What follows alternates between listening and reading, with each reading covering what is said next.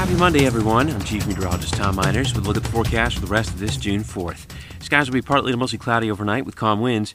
A bit of cloud cover should keep temperatures from getting quite as cool as they did last night, but we'll be around 60 degrees by sunrise on Tuesday morning. Tune in to WBBJ 7 Eyewitness News for the latest forecast and keep up with Storm Team Weather online too for more updates.